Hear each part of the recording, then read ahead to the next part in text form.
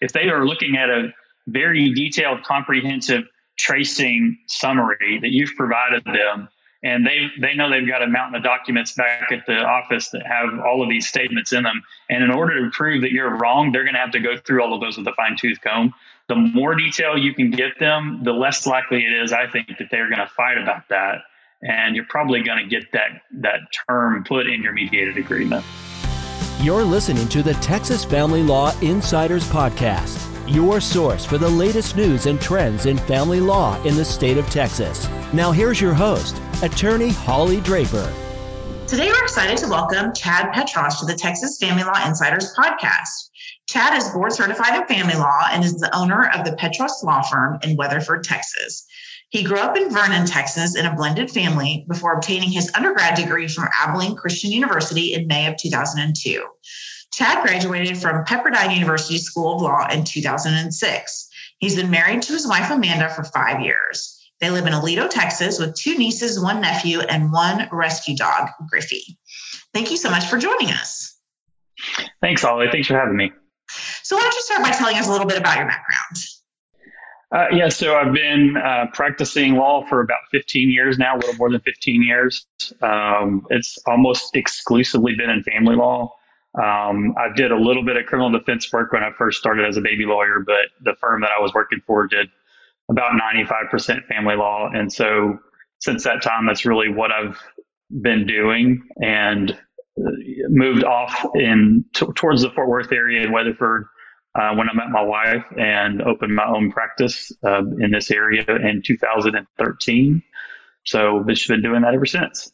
So today we're going to talk about a topic that a lot of attorneys, myself included, do not really love. Myself included as well. I was thinking there probably are some property nerds out there who really like this topic, but we are going to be talking about tracing, and more specifically, tracing on a budget, because I know a lot of us have clients that can't afford to hire that big high dollar expert to trace their funds, but yet the funds that need to be traced are important to them and are a lot in their world. So can you explain kind of what tracing is and why we might need to do it? So I kind of just say tracing is when somebody who had some money prior to the marriage is looking to prove and kind of retain that property, whether it's funds, whether it's real estate, retirement accounts, bank accounts, anything that they feel like they should have some extra property interest in over their spouse because they owned it prior to the marriage. If it's separate property, then in order to prove that it's separate property, tracing is the exercise that we go through to try to prove that to a court and have that. And the important part of it is if you can prove that it's separate property, then the judge doesn't have any discretion to award that property to the other spouse. And so you kind of pull a certain percentage or a certain piece of property out of the community property division.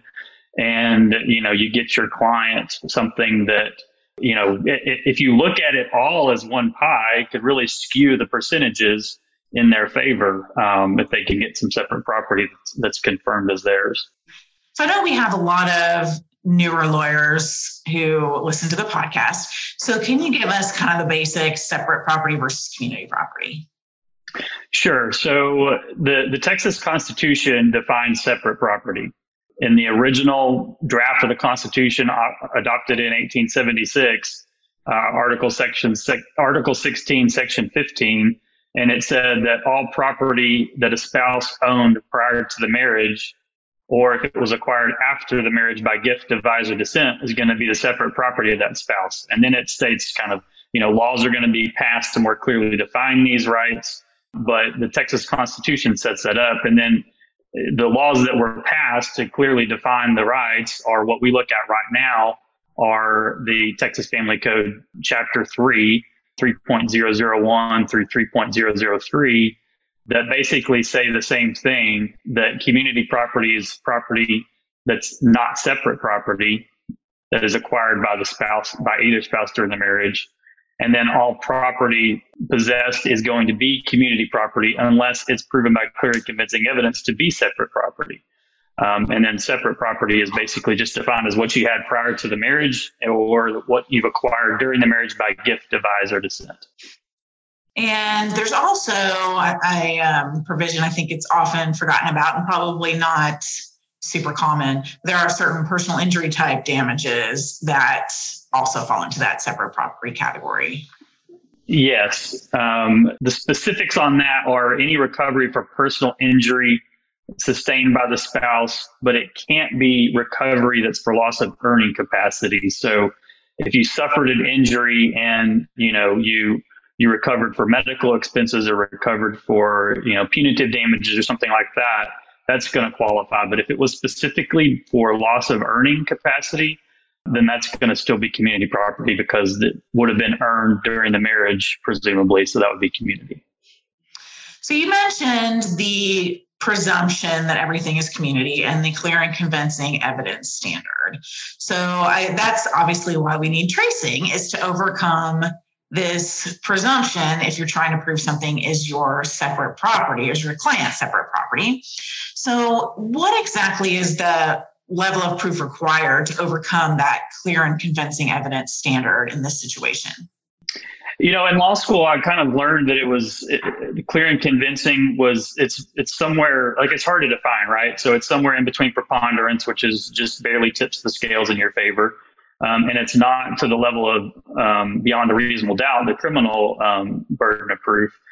So it was kind of taught to me that clear and convincing, is somewhere in that maybe 60 to 75% range. But really, the case law states that clear and convincing evidence is the level of proof that provides a firm belief or conviction that the allegation made is true in the mind of the trier of fact.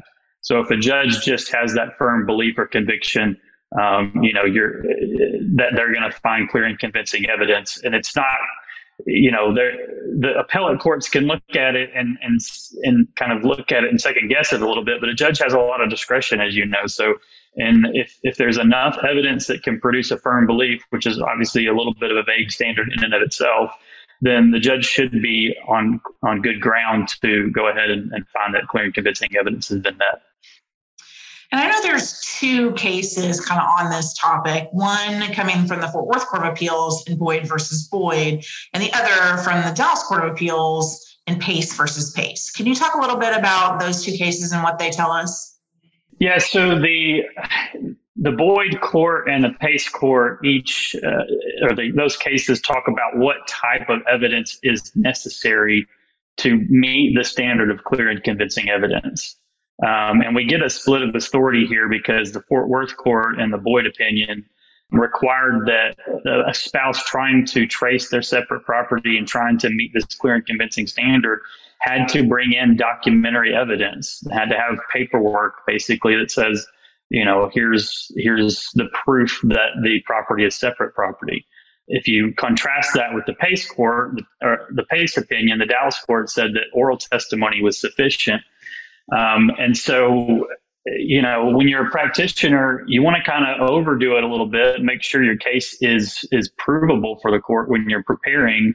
So the safe bet is to have documentation to prove your claims. But if you can't have documentary evidence for whatever reason, you can kind of rely on that Pace opinion out of the Dallas court, and it finds that oral testimony can be sufficient. And, later on, I talked about in my prior presentation in the paper that the Pace opinion can help you. And I think more like when you're talking about personal property, you may not have that receipt for that piece of jewelry that you bought 30 years ago, and 10 years before your marriage or whatever. But if you can testify about specifics about the circumstances of when you acquired it, how much it cost, particulars about identification things of the piece of property, I think that's going to help you with your oral testimony. The more proof you can give, obviously, the more clearly and convincing you're going to be that it is your separate property.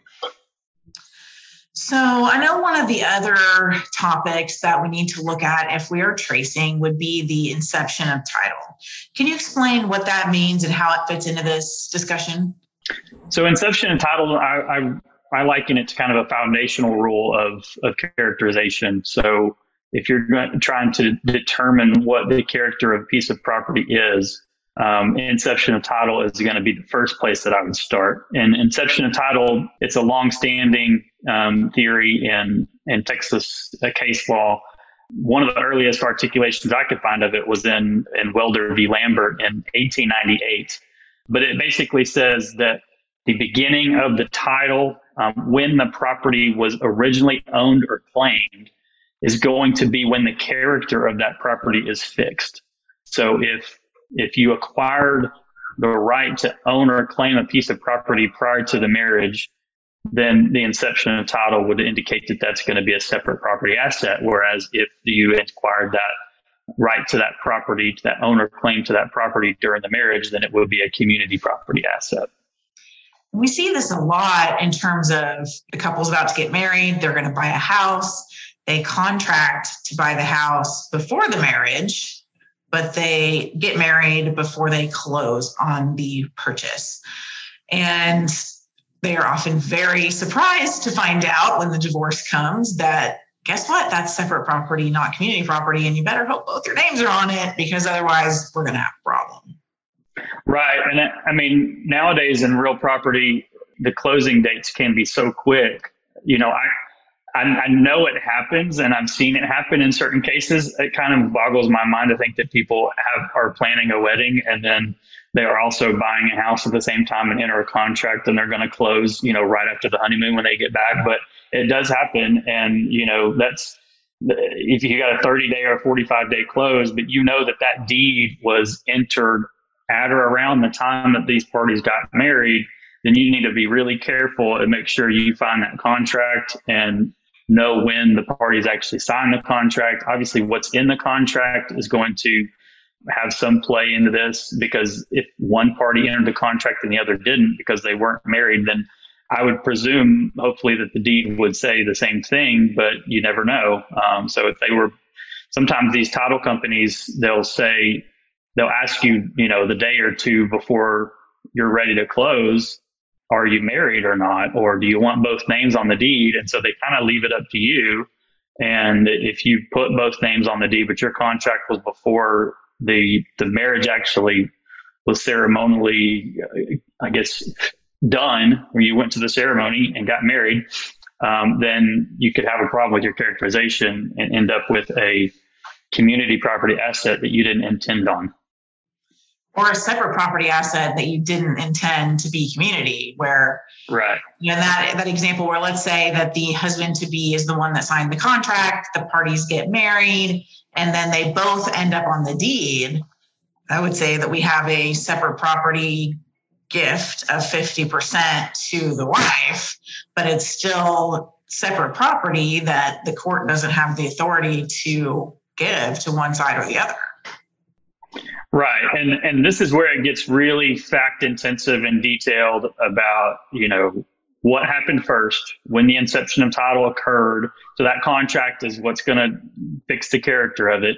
And then, like you said, if you have a deed that put both names on the deed, and the contract and the inception of title was that this is going to be separate property because that all occurred before the marriage actually occurred, then that leads to that presumption you're talking about, that the separate property owning spouse originally then gifted a 1/2 separate property share to the other spouse when they included them on the deed. And, you know, you're going to have to include a partition suit, I think, at that point in your case, to have a court divide that property or order something done, because they can't divest either party of their separate property share or interest in that property. They can't award the house to the other, to somebody, one person, as a community property asset.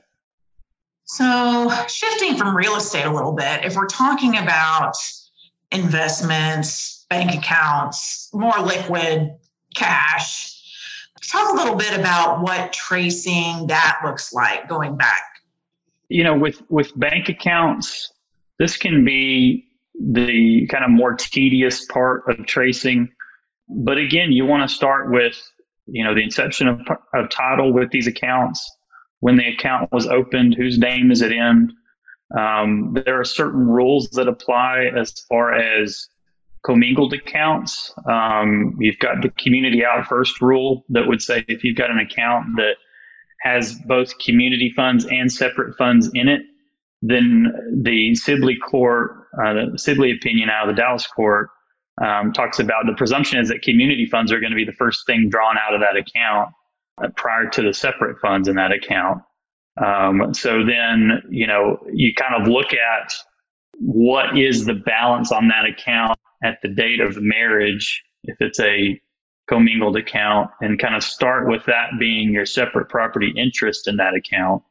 And then you kind of have to follow, if it's an account that has, routine expenses and routine income put in and out of that account, you have to follow monthly, essentially go to these statements and see what money came out of that account, what balance did it get to, was there more money put in that account than came out. Then in that situation, your separate property spouse who owns that as separate property is going to have a lot bigger interest versus if the account was spent all the way to the zero, or close to that, then all of that separate property interest in that account would have been spent as well. And so this is where it gets really tedious in following all of these transactions. And the minimum balance method is what I was referring to, where if it reaches a certain, the low water mark of that account is going to be the most amount that you can prove is going to be the separate property, unless after you've gotten to that low balance, you can prove that more separate property was put into that account. So you have, income from a separate property asset or something that was deposited into that account, then you can increase that minimum balance. But short of those things, you're gonna basically look at what that minimum balance is, and that's going to be the most that you can get your client awarded that separate property. So the community out first rule and the minimum balance method work together. They're not conflicting with each other in any way, right? Right. That's how I take that. Yes. All right. So how do you go about, logistically, we want to trace this account. What do you need documentation wise to prove this is my separate property or this is my client's separate property? So if you're tracing a bank account, I would say the first thing you're going to need is you're going to need a statement that is probably one statement that is right before the date of marriage, the most recent monthly statement, if you get monthly statements, right before the date of marriage. And then if you can find most of these accounts have a daily ledger, so a certain date this transaction occurred, and then it would have the amount of that transaction and then the ending balance. And so if you can actually find a transaction that occurred on that day, then you can find the actual balance on the day of marriage. And or the day before marriage. And maybe that would be your kind of starting point for, here's the separate property interest of my client. And then you kind of, from that point, would have to work forward towards the present day and kind of follow what the beginning balance was each month, how much of that was separate property, had any of the separate property been spent, or had any more separate property been deposited into that account, what was the beginning amount of community property in that account, and then follow the transactions. And if you can trace a transaction specifically to a separate property portion, so like a lot of times in these, the tracing specific transactions method comes into this. So if you had deposited, let's say, $100,000 into an account that was commingled, but then very shortly after that, a withdrawal of $100,000 was made, you can use case law to go in and determine and define that as specifically a separate property withdrawal from the account. And then if it resulted in a piece of property, then that can be a separate property asset as well. So then you just have to go through each month and just follow the separate property transactions, follow the community property transactions, and then end up with a separate property balance and a community property balance at the end of each month. And so over the course of a marriage that lasts, 20 years, you can see how this can be a really fact intensive, and it's just a really tough exercise to do, which is, why I generally start off saying if your client can afford it and you've got this length of a marriage and you've got a commingled account that you're going to have to go through, with a fine tooth comb, all of these monthly statements, you're probably going to want to get a tracing expert to help you with this. If for nothing else, then to maybe not to testify, maybe you don't have to pay them to sit in court, for 2 days or whatever, but, at least to organize your case, to help you come up with and show the documentation that to the judge that you're going to need to give them that firm belief or conviction to meet your clear and convincing standard.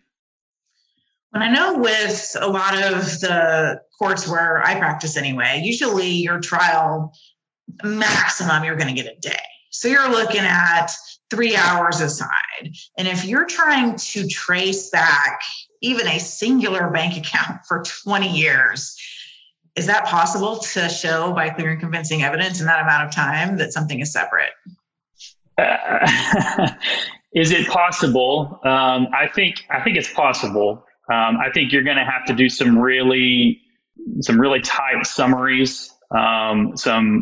You can provide the statements to the court for them to look at maybe after they take it under advisement, but give them summaries and say, look, we've traced this, and we can say, based on these statements that we're providing to you, Judge, the summary is that here's the separate property balance on the date of the marriage. Here are the transactions. We've got this amount of community property coming out. We've got this amount of community property being deposited in. The minimum balance is here. Summarize it in that manner. And, maybe you just rely on that minimum balance method. Maybe you just say, Judge, we've got 20 years of statements here, but the amount of separate property was in that account at the date of marriage was 100. It never got below $50,000. And so, here's all the statements that you can look at, and we want the $50,000 awarded to our client. So if you're pressed for time like that, use those tools, that minimum balance method, use tracing specific transactions, go in and say that this amount was deposited from a separate property sale of a residence, and it went directly to purchase the next residence, 30 days later. Use those things to your advantage when you're pressed for time, and summarize it for the court and get out of it what you can. And if you're talking about large sums of money like that, it's going to be well worth it to your client to go through that exercise. This episode of the Texas Family Law Insiders podcast is sponsored by the Draper Law Firm, providing family law appellate representation for non-parent custody cases, jurisdictional issues, property division, standing, conservatorship, possession and access, termination, parental rights, and grandparent access. For more information, visit draperfirm.com or call 469-715-6801. So we've talked a lot about bank accounts, which I would think is the most basic that you can trace. But when we're looking at, say, an investment account where there are dividends and there's increase in value of the stock, how much more complicated is it to try and do a tracing in a commingled investment account? Well, so yeah, commingled investment accounts. There's certain methods to that I see most of the time in these cases where you've got a mixed character account where there's some separate property interest in this retirement account, but it's line share of it has been accrued during the marriage. And a lot of times people just are going to default to, well, I'll get the balance of the account on the date of marriage, and we'll get the balance of the account now, and we'll just chalk that up to the separate property interest on the whatever the balance was on the date of the marriage, and just ask that to be awarded to our client, and then move on down the road. And most of the time that's probably going, especially when you're doing it yourself, if you're tracing yourself, that's probably going to be the best use of your client's money to do it that way.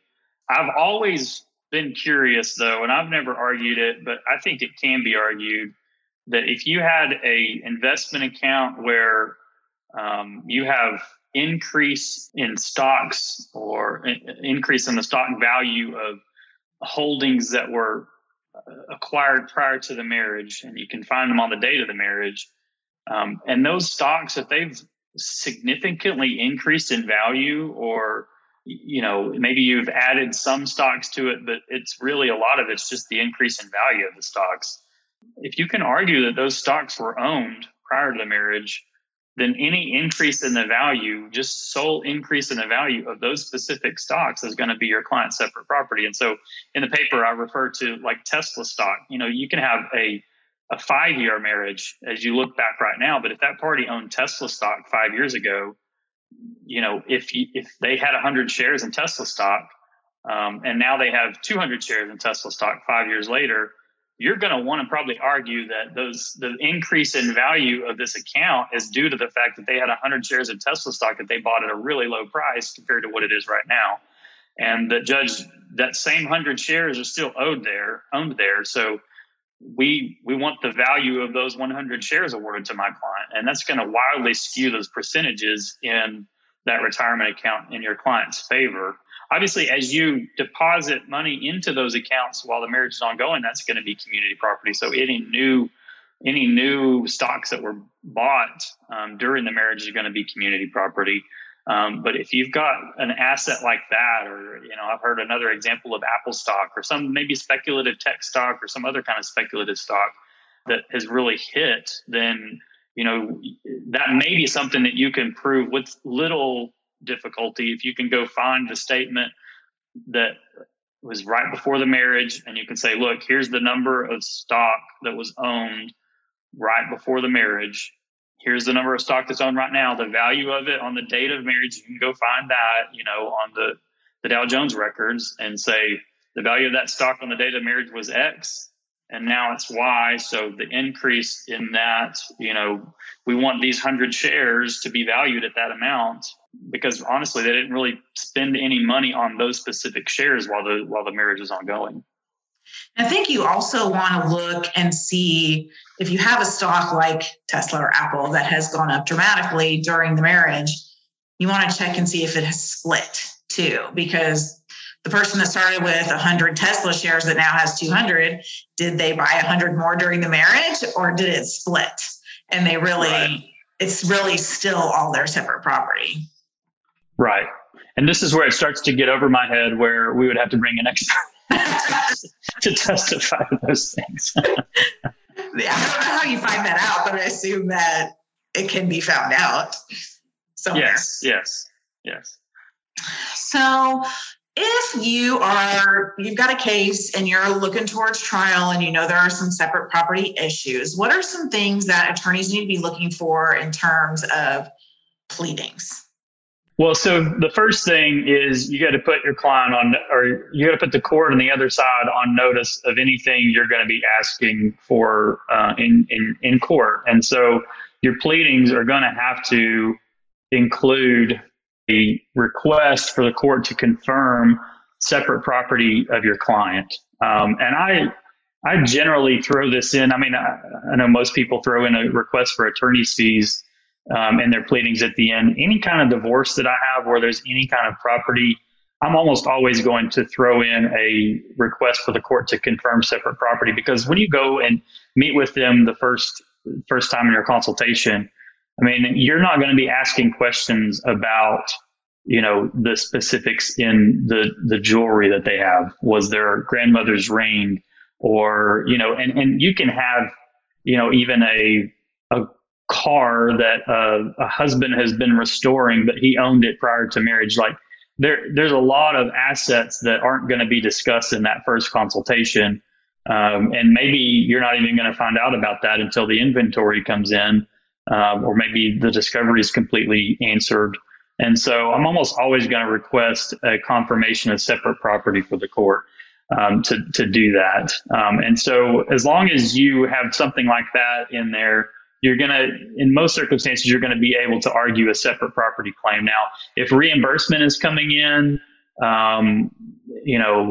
that's a more detailed pleading, I think, and you're probably not going to be able to bootstrap your separate property pleading to plead a reimbursement claim. You're probably going to have to add that. But the general rule is put the other party on notice of all of the things that you're going to request in the property division, including separate property confirmation, reimbursement from one estate to another, and make sure you've got your pleadings in order before you're ready for trial to be able to talk about all of these things in front of the judge. What are some important things to keep in mind from a discovery standpoint when you're looking at tracing issues? So again, going back to the split of authority in the Boyd versus Pace case, obviously, if you have discovery that's been propounded upon you, you're going to need to come up with the documentation that's going to be required to prove your separate property claim. And it's going to have to be provided to the other side sufficiently in advance of trial. And there's another reason for this. I mean, most of these cases, if we're tracing a separate property interest or a separate property asset that may not be $100,000, but maybe it's $5,000-$10,000, and people aren't really going to fight tooth and nail for that portion of it. The more discovery that you provide, the more documentation you provide to the other side to prove that here's my claim of separate property, my client's claim on separate property, the more likely you are to settle the case. And that's kind of the whole purpose of discovery. I know we get into discovery fights and arguments, with opposing counsel all the time about discovery, but the purpose of it is to put the cards on the table. And so if you produce all of the documentation and discovery that you need to prove your claim, then you're more likely to settle a case. And if it's something that maybe one side is not going to dig their heels in on and fight tooth and nail for, that $20,000 in that retirement account, then you can save your client some money and obviously not avoid a trial if you can show all of those things in your discovery responses. So we've gone over most of the different types of property that we commonly see in divorce cases, but one area we haven't covered yet relates to a party's business interests. Can you talk a little bit about tracing with respect to business interests? I can talk a very little bit about tracing as respect to business interests. I've had businesses that have been valued, and you get a valuation expert to come in and value a business. And, in most business situations, those things are going to be over my head, and I'm going to need an expert to explain to me, what the value of the business is. How can you trace what was acquired prior to marriage, what the value is of it now? How can you prove what the value of the business was on the date of marriage, if it was years ago? But I can tell you that in the valuations that I've seen done, I've run across a number of, issues that have popped up in valuation of businesses. I can tell you in general, certain rules for valuing a business, asset approach, income approach, that kind of thing. But one thing, if you have a party to a marriage who's got a partnership agreement, I think that's the one thing you really need to be on guard for. Is a lot of these partnership agreements have terms in them for what happens to the business if one of the partners goes through a divorce.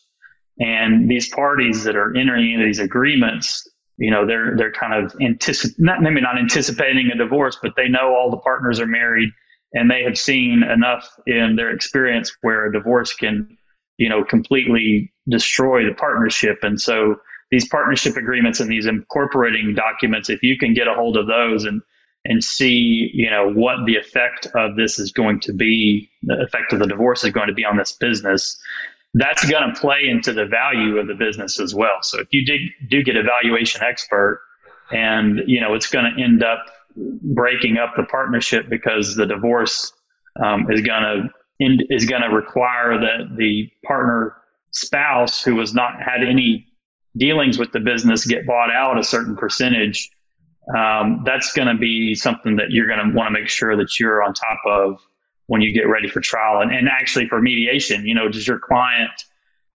really want to potentially break up this partnership if it's provided a stable income for the other spouse, and it's going to be where child support comes from, or it's going to be where post-divorce maintenance comes from after the marriage is done. Do they really want to go down that road and break it up, kind of kill the golden goose, for lack of a better term? You mentioned mediation just a minute ago. How do you go about preparing for mediation and trying to prove your separate property tracing claim? I know a lot of times in mediation, we have like our little inventory chart and we have like a dollar amount of this is the separate property going to this person. But is there some other method that you use to help show the other side, look, this is legitimate? Well, I mean, I'm assuming that when you go to mediation that you've probably done your discovery. You've gotten these statements that you've relied on yourself when you've done your tracing exercise, and you've provided that to the other party. But, I'm sure you've experienced, Holly, and I have too, but, when you get a mountain of documents, you're not necessarily going to do the other side's tracing exercise for them prior to mediation. So, if you really think that this could be something that is going to be a sticking point in this case, then I would go ahead and go and do your tracing summary, at least that you would do for the judge when you were in trial for the purposes of mediation, and show them, okay, here you've got all the documents, but here's the summary. The balance got to this amount. That's the lowest amount it got to. Here's the amount that we can prove that it was separate at the time of the marriage.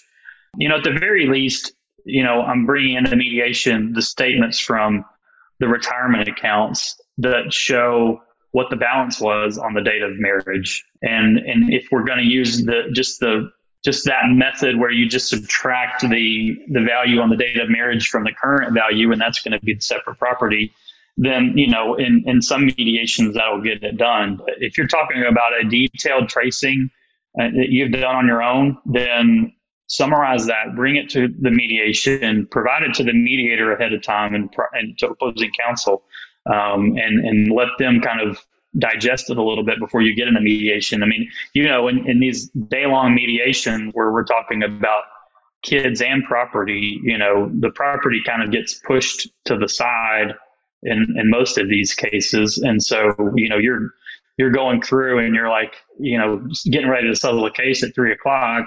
And you're like, oh yeah, remember, I've got this tracing of this account that we've got that, we've got an hour now to figure this out before we hit 5:00 if we're going to paper this by then. So, the more information you can provide to the other side and to the mediator prior to mediation is going to help you be more successful.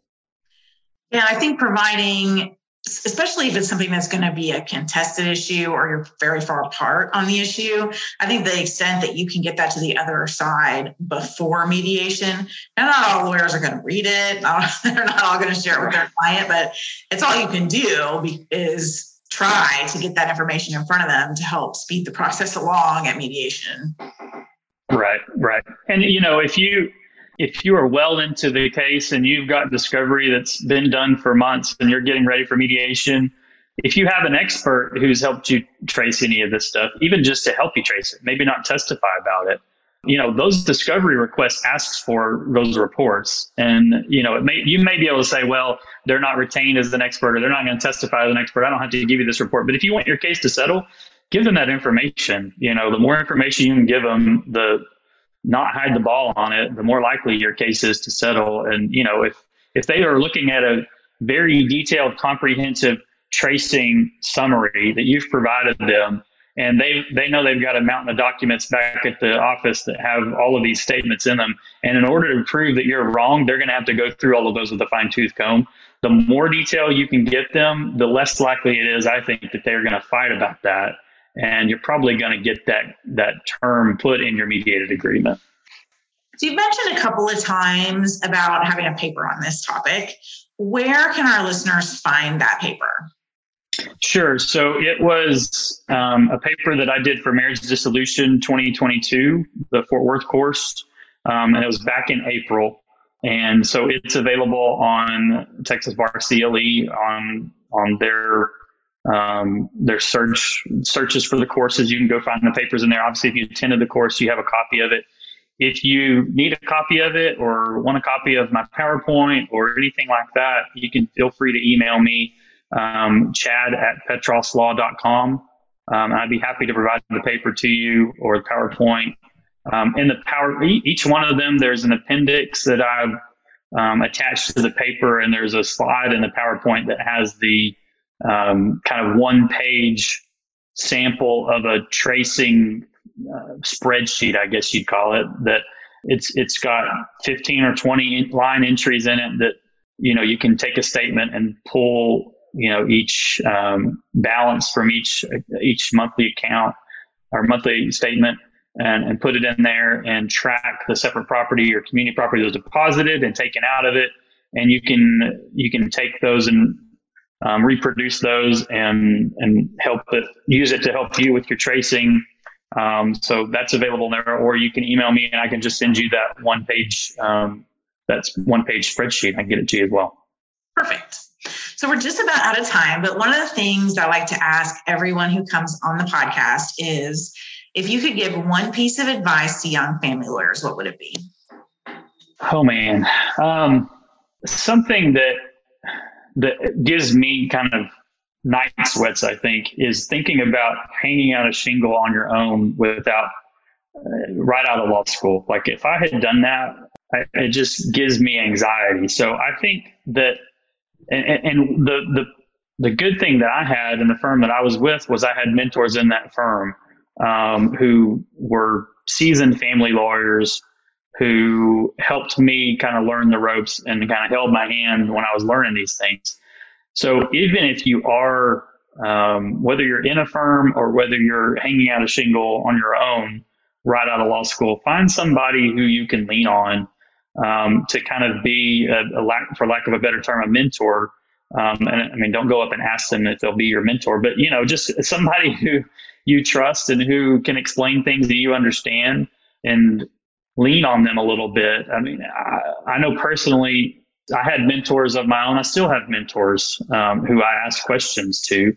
And, most attorneys have had that. And so don't be afraid to ask somebody for help who's a more seasoned attorney in it. Because personally, if you came to me and asked me a question because you need that information, I'm going to give it to you, regardless of whether we've gone toe to toe on a case or not. If a family lawyer comes up to me and is trying to learn and trying to figure things out for their cases, I'm going to help them with that, 99.9% of the time. So if you're got any aspirations of being a family lawyer, find seasoned, experienced family lawyers who have done this for years and just befriend them. And, they're going to be, I find family lawyers, and especially in this state, to be some of the most helpful groups of lawyers, probably the most helpful group of lawyers. I'm a little biased, but I think that that's the case. And